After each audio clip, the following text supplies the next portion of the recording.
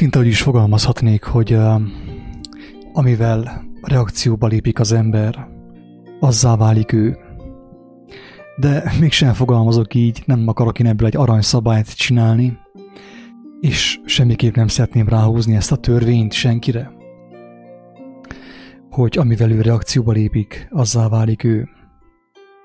De viszont az teljesen biztos, hogy fennáll a veszélye annak, hogyha az ember a tolvajlásra tolvajlással reagál. Hogyha az ember a kőhajításra kőhajítással reagál, akkor ő is ugye tolvajjá, illetve a harcossá válik. Tehát nem hiába mondatott meg az ember számára, hogy kard által vész mindenki, aki kardot ragad. Tehát, hogyha én reakcióba lépek egy kardossal, és ráadásul én az ő fegyverével lépek reakcióba, veszem fel a harcot velem, akkor szinte teljesen biztos, hogy ő meg fogja nyerni azt a harcot. Tehát semmiképp nem ajánlatos ugyanavval az eszközzel válaszolni, mint amilyen eszközzel provokálnak. És el is érkeztünk az elmégedés mozgatórugójához, a provokációhoz. Kedves hallgatók, nagyon sok provokáció van ebben a világban. Egyre több provokáció van ebben a világban. És az összes provokáció elvárja az emberektől, hogy valamiféleképpen reagáljanak. De viszont tudni kell azt, hogy a fő provokátor, a fő provokáló nagyjából tudja, hogy az emberek hogyan fognak reagálni. Ez a lényeg. Ez az, amit az emberek nem tudnak. Többször beszéltem arról, hogy ha valaki létrehoz egy játékot, és meghív engemet abba a játékba, hogy játszodjak, akkor ő megpróbálja velem elhitetni, hogy akár még nyerhetek is ebben a játékban. Tehát ahhoz, hogy engemet becsajjon az ő játékába, elhiteti velem, hogy még arra is van nekem esélyem, hogy nyerjek, nyertesként végezzem be a játékot. Persze ez lehetetlen. Tehát teljesen nyilvánvaló, hogy aki a játékot megalkotta, ő jobban átlátja a játék szabályait, mint egy vendég, aki csak most találkozik a játékkal, életében először. Provokáció, reakció. A provokátor, a fő provokátor, az a provokátor, aki most például provokálja a világot a koronavírussal, meg a pánikkeltéssel, nagyjából tudja, hogy hogyan fognak az emberek reagálni. Tudja azt is, hogy ahogy elfogadták tőle a hazugságot, a problémát, ugyanúgy el fogják tőle fogadni a megoldásokat is. Tehát ő ismeri az emberek reakcióját. Ő tudja, hogy a legtöbb ember alig várja, hogy megjelenjen a védőoltás. Bejelentse a hazug média azt, hogy megjelent a védőoltás. Most már sorba lehet állni védőoltásért. És aki nem volt beteg egész addig a momentumig, annak ugye fennáll a lehetőség arra, hogy megbetegedjék az oltás által. Legalábbis az immunrendszer egy picit meggyengüljön. Az oltás által, amit ő kínál a jóformán nem létező problémára. De miről is szeretnék beszélni ebben a reakció hanganyagban? TÁM-ADÁS reakció hanganyagban. Elmélkedésben. Arról, kedves hallgató, hogy oda kell figyelni, hogy ki a provokátor, ki provokál, és hogyan reagálunk. Egyáltalán reagálunk-e? Vagy ha reagálunk, akkor hogyan reagálunk? Honnét tudod te azt például, vagy egyáltalán gondolkodtál-e azon, hogy a te reakciódat már kiszámította, tudja, hogyan fogsz reagálni? Kiszámítja minden lépésedet. Miért tudja kiszámítani minden lépésedet? Azért, mert ő tanított téged mostanig, ő képezett. A közoktatási intézmények által a vallások által, különböző ilyen, mondjam azt, spirituális tanfolyamok által ő képezett. Ő idomított a filmek által, a médián keresztül. Tudja, hogyan fogsz reagálni. Egyedüli esélyed, kedves hallgató, ahhoz, arra, hogy ebből a játszmából, mondjam azt, nyertesként jöjj ki, az, hogy elgondolkozol, hogy akarsz-e úgy reagálni a provokációra, erre a globális provokációra, ahogy azt már kiszámította a provokátor, ahogy ő tudja, hogy te reagálni fogsz. Ez a kérdés. Te hozzád, kedves hallgató. Amennyiben ezen a kérdésen elgondolkodol, talán fogsz találni egy olyan megoldási alternatívát, egy olyan reakciót, amire nem számított a provokátor. És ekképp talán meg tudod úszni az, hogy belemenj mélyen az ő játszmájába, és teljesen, úgymond, ki legyél fosztva általa. Ez egész erről szól.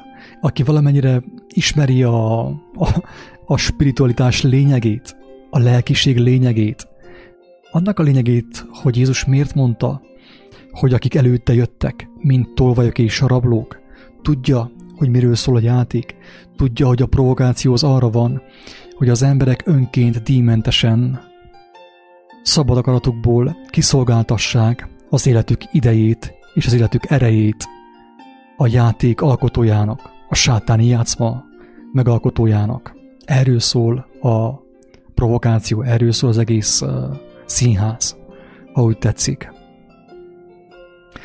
Egyáltalán nem mindegy, hogy az ember, szinte azt kell mondjam, hogyha valaki tudatlan, és képes belátni, hogy ő tudatlan. Ha képes vagyok belátni azt, hogy én tudatlan vagyok, nem igazán látom át az egész propaganda lényegét, akkor talán jobb, ha egyáltalán nem reagálok, ha egyáltalán nem lépek reakcióba a provokációval. Ez a legjobb döntés. És ismételten felhívom a figyelmet arra, hogy Jakab apostol nagyon szépen megfogalmazza a lényeget. Azt mondja, hogy ha valakinek nincsen bölcsessége közületek, kérjen Istentől, aki jókedvel, örömmel ad mindenkinek bölcsességet. De viszont ahhoz, hogy valaki tudjon kérni bölcsességet az élet szerzőjétől, mire van szükség? Hatalmas alázatra, szelídségre, annak belátására, hogy a bölcsességünk igencsak korlátos. És aki ezt belátja, őszintén belátja, az már nem csupán arra alkalmas, hogy kérjen bölcsességet, bölcsességért fohászkodjon, hanem arra is alkalmas, hogy amikor a bölcsesség megjelenik, ő észrevegye, és örömmel, tárt karokkal befogadja azt, és már is van neki eszköze, amivel ő tudja hárítani a provokációt. Amivel, hogyha reakcióban lépne, tudatlanul, teljesen biztos, hogy veszítene. És mindaddig nyilván, amíg az embernek nincsen bölcsessége, az élet szerzőjétől, mindenható Isten, jóságos Istentől, teljesen biztos, hogy jobb ezt egyszerűen figyelmen kívül hagyni. Kapcsol ki a tévét. Én ezt mindig hangsúlyozom. A tévé kikapcsolása, a Facebook kikapcsolása nem megoldás, nem a végső megoldás, de lehet egy közbelső megoldás, amíg az ember megtelik bölcsességgel. Ha annyira kegyelmes volt hozzá az Úristen, hogy megláttad azt, hogy buta vagy, ami nem szégyen, Ha belátod, hogy buta vagy, tudatlan vagy, és nem látod, hogy miről szól ez a sátáni játszma a koronavírussal, a legtöbb, amit tehetsz, az, hogy egyszerűen csak elfordulsz tőle, kimész a hegyre egyet, elmékedni, elcsendesülsz, kicsit imádkozol, fohászkodsz, hogy kapjál megértéseket, mert meg fogod kapni. Tehát a TV kikapcsolása, a Facebook kikapcsolása önmagában nem megoldás. Ennél jóval többre van szükség, de viszont ez is szükséges lépés, kedves hallgatóm. Mert aki reakcióban lépik tudatlanul, azt a reakciót futtatja, avval a reakcióval reagál, ami már meg van írva, amire már számít is a provokátor, kedves hallgató. Mellesleg nem kell mindenre válaszolni, nem kell mindenre reagálni.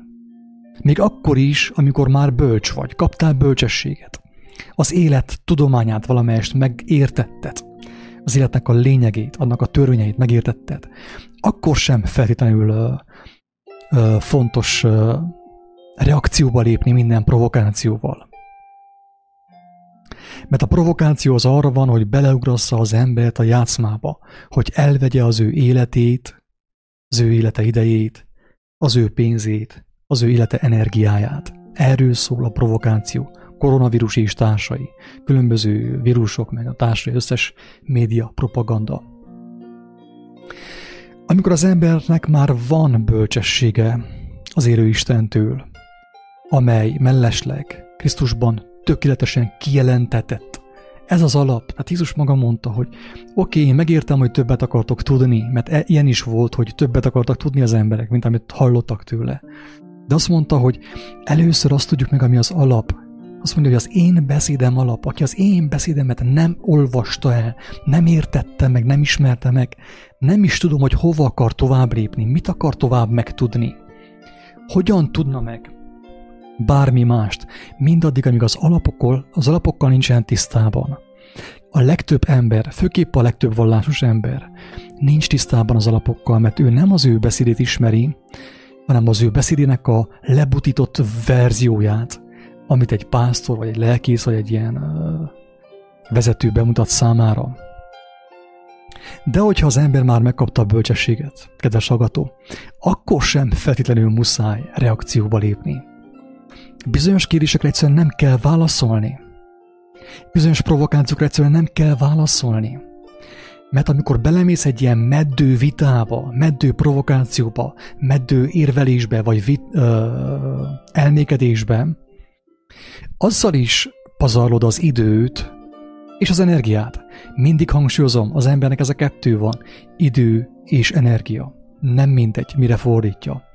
Az igaz kincsekre, vagy a földi kincsekre. Nem mindegy, egyáltalán. És amikor az ember belemegy egy provokációba, tegyük fel, most engem provokálnak arra, hogy mondjak én véleményt, mit tudom én, bármiről. Nem biztos, hogy én bele kell menjek. Tehát látjuk jó, hogy Jézus, hogyha bele is ment, nem mindig válaszolt. Ponciusnak nem válaszolt. Szóra sem méltatta a kérdését. Hello, ébresztő. Ő a legbölcsebb ember, az élet tudományával rendelkezett, és nem méltatta válaszra Pilátus kérdését. Azért, mert tudta, hogy nincs értelme. Pilátus úgysem értené meg a lényeget. Miért mennék bele a provokációba? Miért fordítanám a megmaradt életidőmet arra, hogy én vitába szálljak egy Poncius Pilátussal? Mellesleg nagyon sok tanítása van neki erről, hogy az igazságot el kell mondani, fontos megmutatni, a háztetőkről kell hirdetni, mindenhol, kézzel, lábbal, szívvel, szájjal. Ezt mondja ő. De viszont azt is mondja, hogy vigyázzatok, hogy a gyöngyeiteket a disznók elé ne szórjátok, mert ők nem látják, hogy gyöngy, megeszik a moslékkal együtt, titeket is felütnek és megszaggatnak. Kár a kincseket az ebek elé szórni, ezt is mondja. Ő, mint tudjuk, a megtört szívűekhez jött, főképp a betegekhez, akiket már megtört a világ hazugsága, akik már nem tudnak hinni a világban, mert ez az alap, kedves hallgató.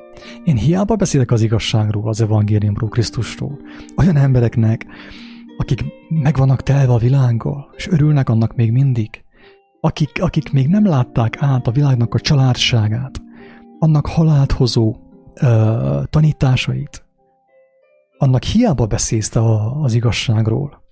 Azt szoktam mondani, amikor az embernek a hasa tele van, amikor a gyomor telve van, és az acskó üres, ott hiába beszélsz te ott az igazságról, annak nincs helye az igazságnak. Ott a másik a jacuzziban, nagy pocakjával, meg van telve, az acskó ki van ürítve, őt nem érdekli, hát ő eltelt a világgal, ő még hisz a világban. aki abban hiszi, hogy itt a Földön lehet jó dolgokat csinálni, úgymond, meg lehet javítani a világot, aki még ebben hisz, az úgymond Jézus szerint a disznó kategóriába tartozik. És ezt nem feltétlen nehezteléssel mondom, kedves hallgató. Tehát én nem lenézéssel mondom, hogy valaki a disznó kategóriába tartozik, vagy valaki az ebb kategóriába tartozik. Hanem az is lehet, hogy egyszerűen ő még nem csalódott, ő még nem szembesült azzal, hogy valójában miről szól a világ. És abszolút nem kizárt, hogy holnap szembesülni fog valamiféleképpen. Valahogy, valamilyen módon, Isten kegyelméből. De amíg ő még ezzel nem szembesült az alappal, hogy a világ az el van bukva, ez lejtőre megy, és aki ebbe kapaszkodik, ő is lejtőre megy. Aki ezzel nem szembesült, az még a disznó és az ebb kategóriába tartozik az igazság szempontjából. És ez nem lenézés, nem kevésség, hanem tény, egyszerű tény. Tehát azt jelenti a disznó és az ebb Jézus szerint, hogy az ember nincs, ahogy befogadja az igazságot, ő nem fogékony, még nem került be abba az állapotba, abba a lágy állapotba, a megtört szívűségbe nem került be. Az ember, ő még hisz a hazugságban, a világ hazugságaiban, az okoskodásban, a csalafintaságban, abban, hogy így szerzünk pénzt, úgy szerzünk pénzt. Azon nem gondolkodik el, hogy minél többet szerező, annál kevesebb marad másnál. Érthető? Tehát csak úgy tudok én meggazdagodni itten a Földön, hogyha valaki leszegényedik azáltal. Hogy ahhoz nekem hatalmas kényelmem legyen, valakinek valahol hatalmas szegénység a sors része az én földi vágyam miatt. Érthető a lényeg? Tehát ilyen szempontból ugye létezik az ebb és a disznó kategória, amikor vannak emberek, akik egyszerűen nem fogékonyak, mert úgy vannak benne a tolvajlásban, mint tudjuk, ugye a tolvajláshoz tanítják, abból lehet oklevelet szerezni, lehet mesterizni és doktorálni. És aki ledoktorált úgymond a tolvajlásból, ő nem úgy nevezi a tolvajlást, hogy tolvajlás, hanem ő úgy nevezi, hogy közgazdaságtan. Ilyen szép, intelligens neve van, közgazdaságtan, vagy marketing, vagy business.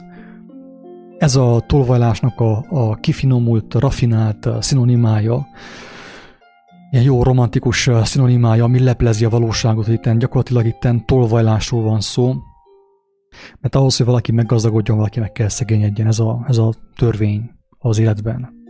És aki ezt figyelmen kívül hagyja, az teljesen biztos, hogy még mindig a disznó és az ebb üzemmódban van, nincs ahogy megértse az igazságot.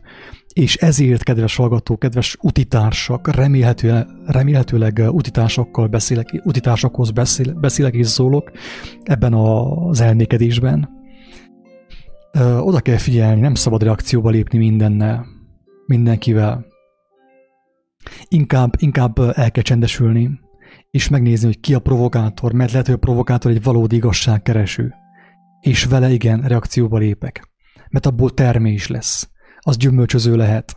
Lehet, hogy ő meg fogja érteni az igazságot, és örömmel fogja fogadni, és majd terjeszteni azt, megmutatni más embereknek. De viszont ez a harc az igazság szerető ember részéről nem szólhat már a versengésről, arról, hogy vitát nyerjen ő különböző írástudókkal, farizeusokkal, abszolút nem szólhat erről.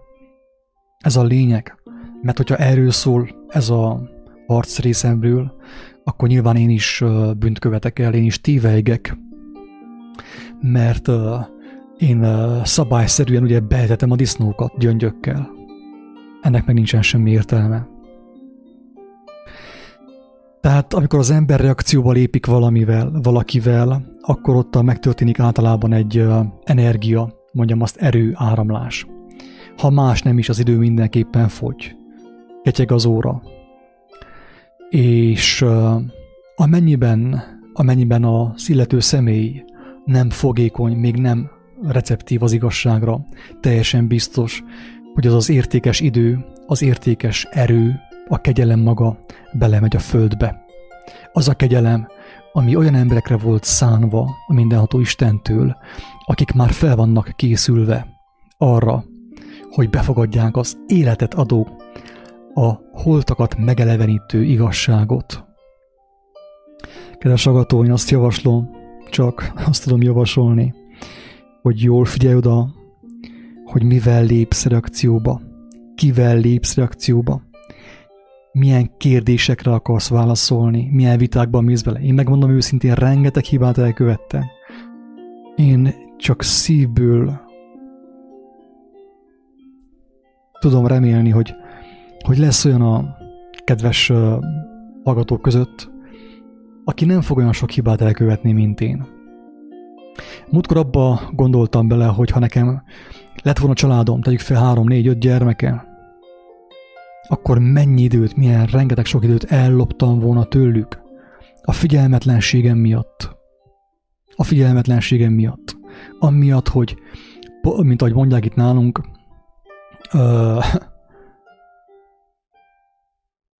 ráugrottam, ugye, rákattantam, mint a kezdőpulyka a meleg takonyra. Tehát beleugrottam minden hülye vitába. Ezt a hibát elkövettem. Most már nem csinálom ezt. Amikor látom, hogy valaki provokátor, tiltás, viszontlátásra, ha valakiben van alázatszerítség, igazság, megismerési vágy, még ha látom azt, hogy tévelyek, és nem látja az egésznek a lényegét, akkor is alázattal próbálom kezelni dolgot, és próbálok szóba állni vele. De viszont rengeteg az időrabló. Erről már korábban is beszéltem, korábbi videókban, hogy az egyik legkeményebb támadás, amit az igazság útján járó személy kaphat, az, hogy jön egy provokátor, kifinomult cselszövéssel, mondjam azt, és kizsákmányolja őt, ellopja tőle az időt. Ellopja tőle az időt. Éppen a tegnap készített egy youtuber egy nagyon értelmes videót a szűzek példázatáról, akik azt mondták, hogy van az 5 bölcs szűz, és az 5 buta szűz. Ugye várják a vőlegényt, és az 5 okos szűznek van olaj bőven a lámpájában, nem alszik ki a lámpájuk. És a vőlegény meglátja őket, ők világítanak. Ők az ő mennyasszonyai, ugye? De a másik 5 szűznek nincs elég olaja. Miért? Azért, mert vasárnaponként 1 órát töltöttek Istennel. És ennyi. Tehát úgy igazából még annyi sem, mert ott is nem ők gondolkodtak, nem ők elmékedtek, nem ők kaptak kijelentéseket, hanem valaki papolt nekik. És végül az 5 szűz, az 5 balga szűz, akiknek nem volt olaj lámpásukban, mert ők nem szereztek, tehát nem azon voltak, nem dolgoztak, hogy legyen folyton olaj a lámpásukban, az 5 okos szűzhöz mennek olajért, és ők elmondják, hogy ne haragudjatok, de ha adanánk, akkor megtörténhetne az, hogy nektek sem lenne elég, és nekünk sem. Inkább menjetek el és szerezetek olajat a ti lámpásatokban az árusoktól. Kik az árusok? Hát nyilván ugye az igazság ismerői, akik hirdetik az evangéliumot. Igen ám, csak az 5 szűz, amikor elment olajért, akkor már késő volt, közben jött a vőlegény, és ők akkor indultak meg az igazságot megkeresni. Már késő volt, mert nem voltak ők benne ebben a folyamatban, nem gyűjtötték az olajat. És az 5 okos szűz tudta, hogy ezek időrablók, tehát ők most hirtelen ők elbudiszták az időt, és nem gyűjtöttek olajat a lámpásukba.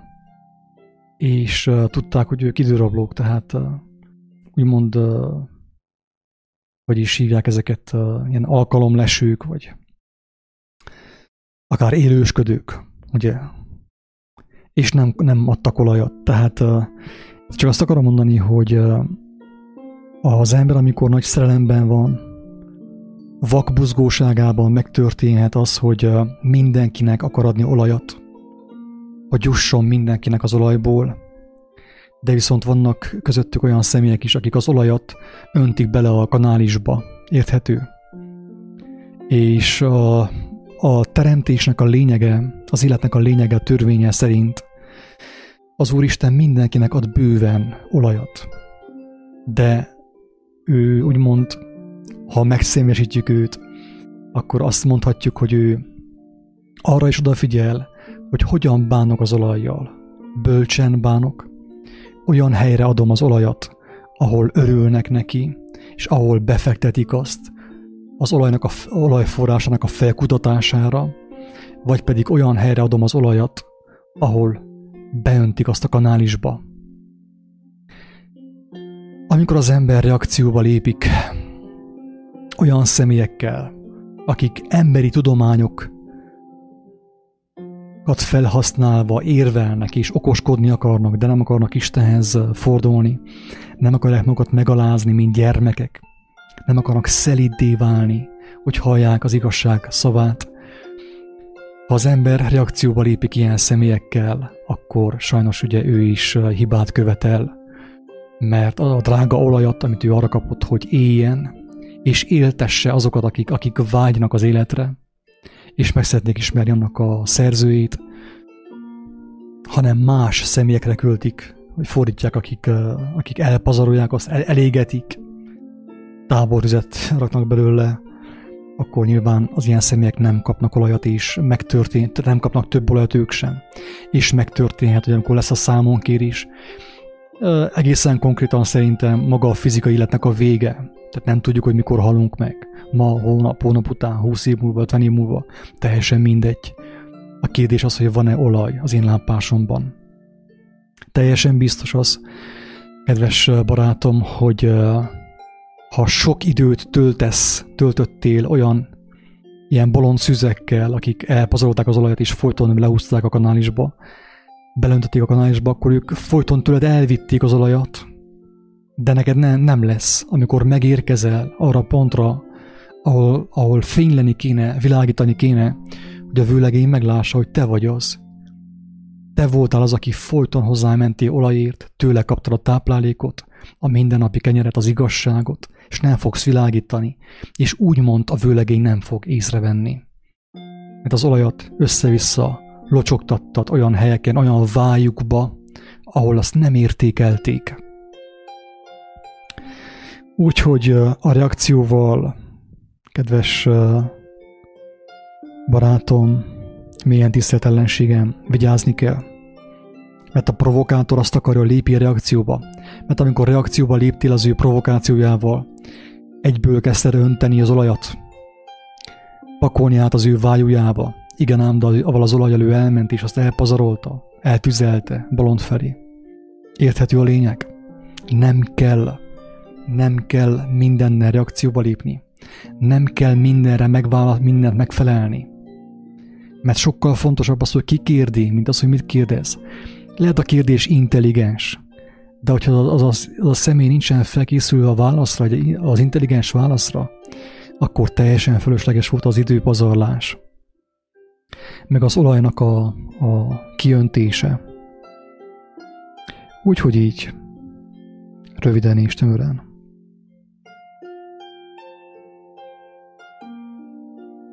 Nem kell minden kérdésre válaszolni. Nem kell minden vádra válaszolni. Nem kell minden provokációra válaszolni.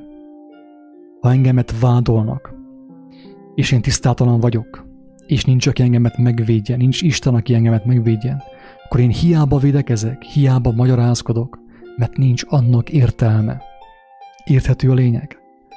Ha meg van nekem Istenem, és tudom, hogy ő megvéd engemet, mert tudom, hogy mi van az én szívemben, akkor én nem kell megvédjem magamat, nem kell beleugorjak minden provokációba, nem kell reakcióba lépjek minden provokációval, és ekképp megtarthatom az olajat, az időmet, az energiámat, és olyan személyekre fordíthatom, akik örömmel fogadják azt, és akik hajlandók úgymond hálával elvenni és megszaporítani azt, elmenni ahhoz a személyhez, akitől bőségesen kapnak még olajat.